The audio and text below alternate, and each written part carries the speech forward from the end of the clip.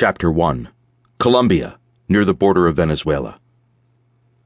By her calculations, Grace Meredith had exactly 5.5 seconds to take out 6 targets before an alarm sounded. She had a round in the chamber and 5 in the magazine of her M40A5. Piece of cake.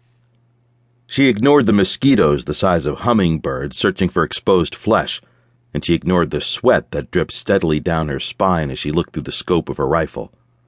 The temperature was in the mid-90s, but the canopy of trees that blanketed the area held the heat like an oven and slowly baked anyone who didn't have shelter. Her body and mind were disciplined, so the discomforts didn't register. Colombia wasn't known for its gentle climate, or gentle anything for that matter. Gimeno Vasquez was Colombia's baddest arms dealer, and lately his biggest client had been North Korea. But Vasquez had something Grace wanted very badly, something that would bring in a big fat paycheck from the South Korean government. She shifted slightly, and the bark on the large tree branch she'd lain on for the last 4 hours ground against her stomach. But her focus was absolute. Not even the 150-foot drop to the ground could distract her.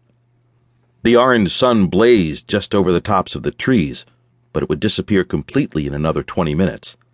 By the time it was gone, she'd have the flash drive in hand and already be across the border to Venezuela. Grace did one final check of all her equipment and took a deep, steadying breath, slowing her heartbeat so her pulse would be in time with each shot. She'd hit the sentry at the top of the Vasquez compound first, and then take the rest in order from left to right. She pushed her feet against the tree for balance. The clock ticked in the background of her mind as she put the slightest amount of pressure on the trigger. 1, she whispered. She didn't wait to watch him fall, but moved to the next target. 5 seconds until the report from her rifle reached their ears. 5 seconds for 5 more kills. 2, 3, 4, 5, 6. Grace didn't stop to check the accuracy of her shots. She never missed. She hung her rifle on a tree branch, already missing the feel of it in her hands. Time was of the essence now, and she couldn't afford to be burdened with too much equipment. She'd have to leave it behind. The new guards would be driving up soon for the shift change, and she had to be long gone by then. She unzipped her supply pack, pulling out a lightweight pipe no longer than her forearm that looked completely worthless at first glance. In reality, it was a military prototype she'd borrowed from her former life. She hit the button on each end of the pipe and it expanded in length until it was almost as tall as she was, and then she hit the button in the center and waited as wings made out of synthetic material unfurled to complete the hang glider.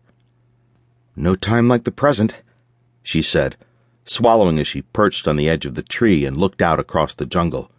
She had a straight shot into the compound, but any shift in wind would have her hurtling into trees.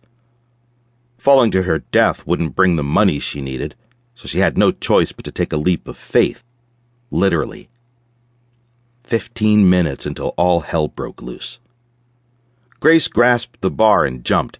The bottom dropped out of her stomach as she free fell for just a brief moment, and then the air caught beneath the wings and she soared through the treetops like a phantom.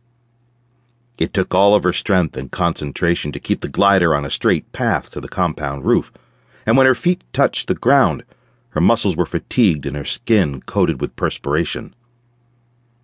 She hit another button on the long metal tube and the glider folded itself back up until it was small enough to fit back in her pack. The body of the first sentry she'd shot lay face down in the greenish-blue water of the swimming pool. A hazy cloud of blood ballooned from under him, and his arms and legs floated like waving ribbons. Her eyes and ears were alert, but all that greeted her was growing darkness and silence. Even the animals and birds in the jungle knew bad shit was about to go down.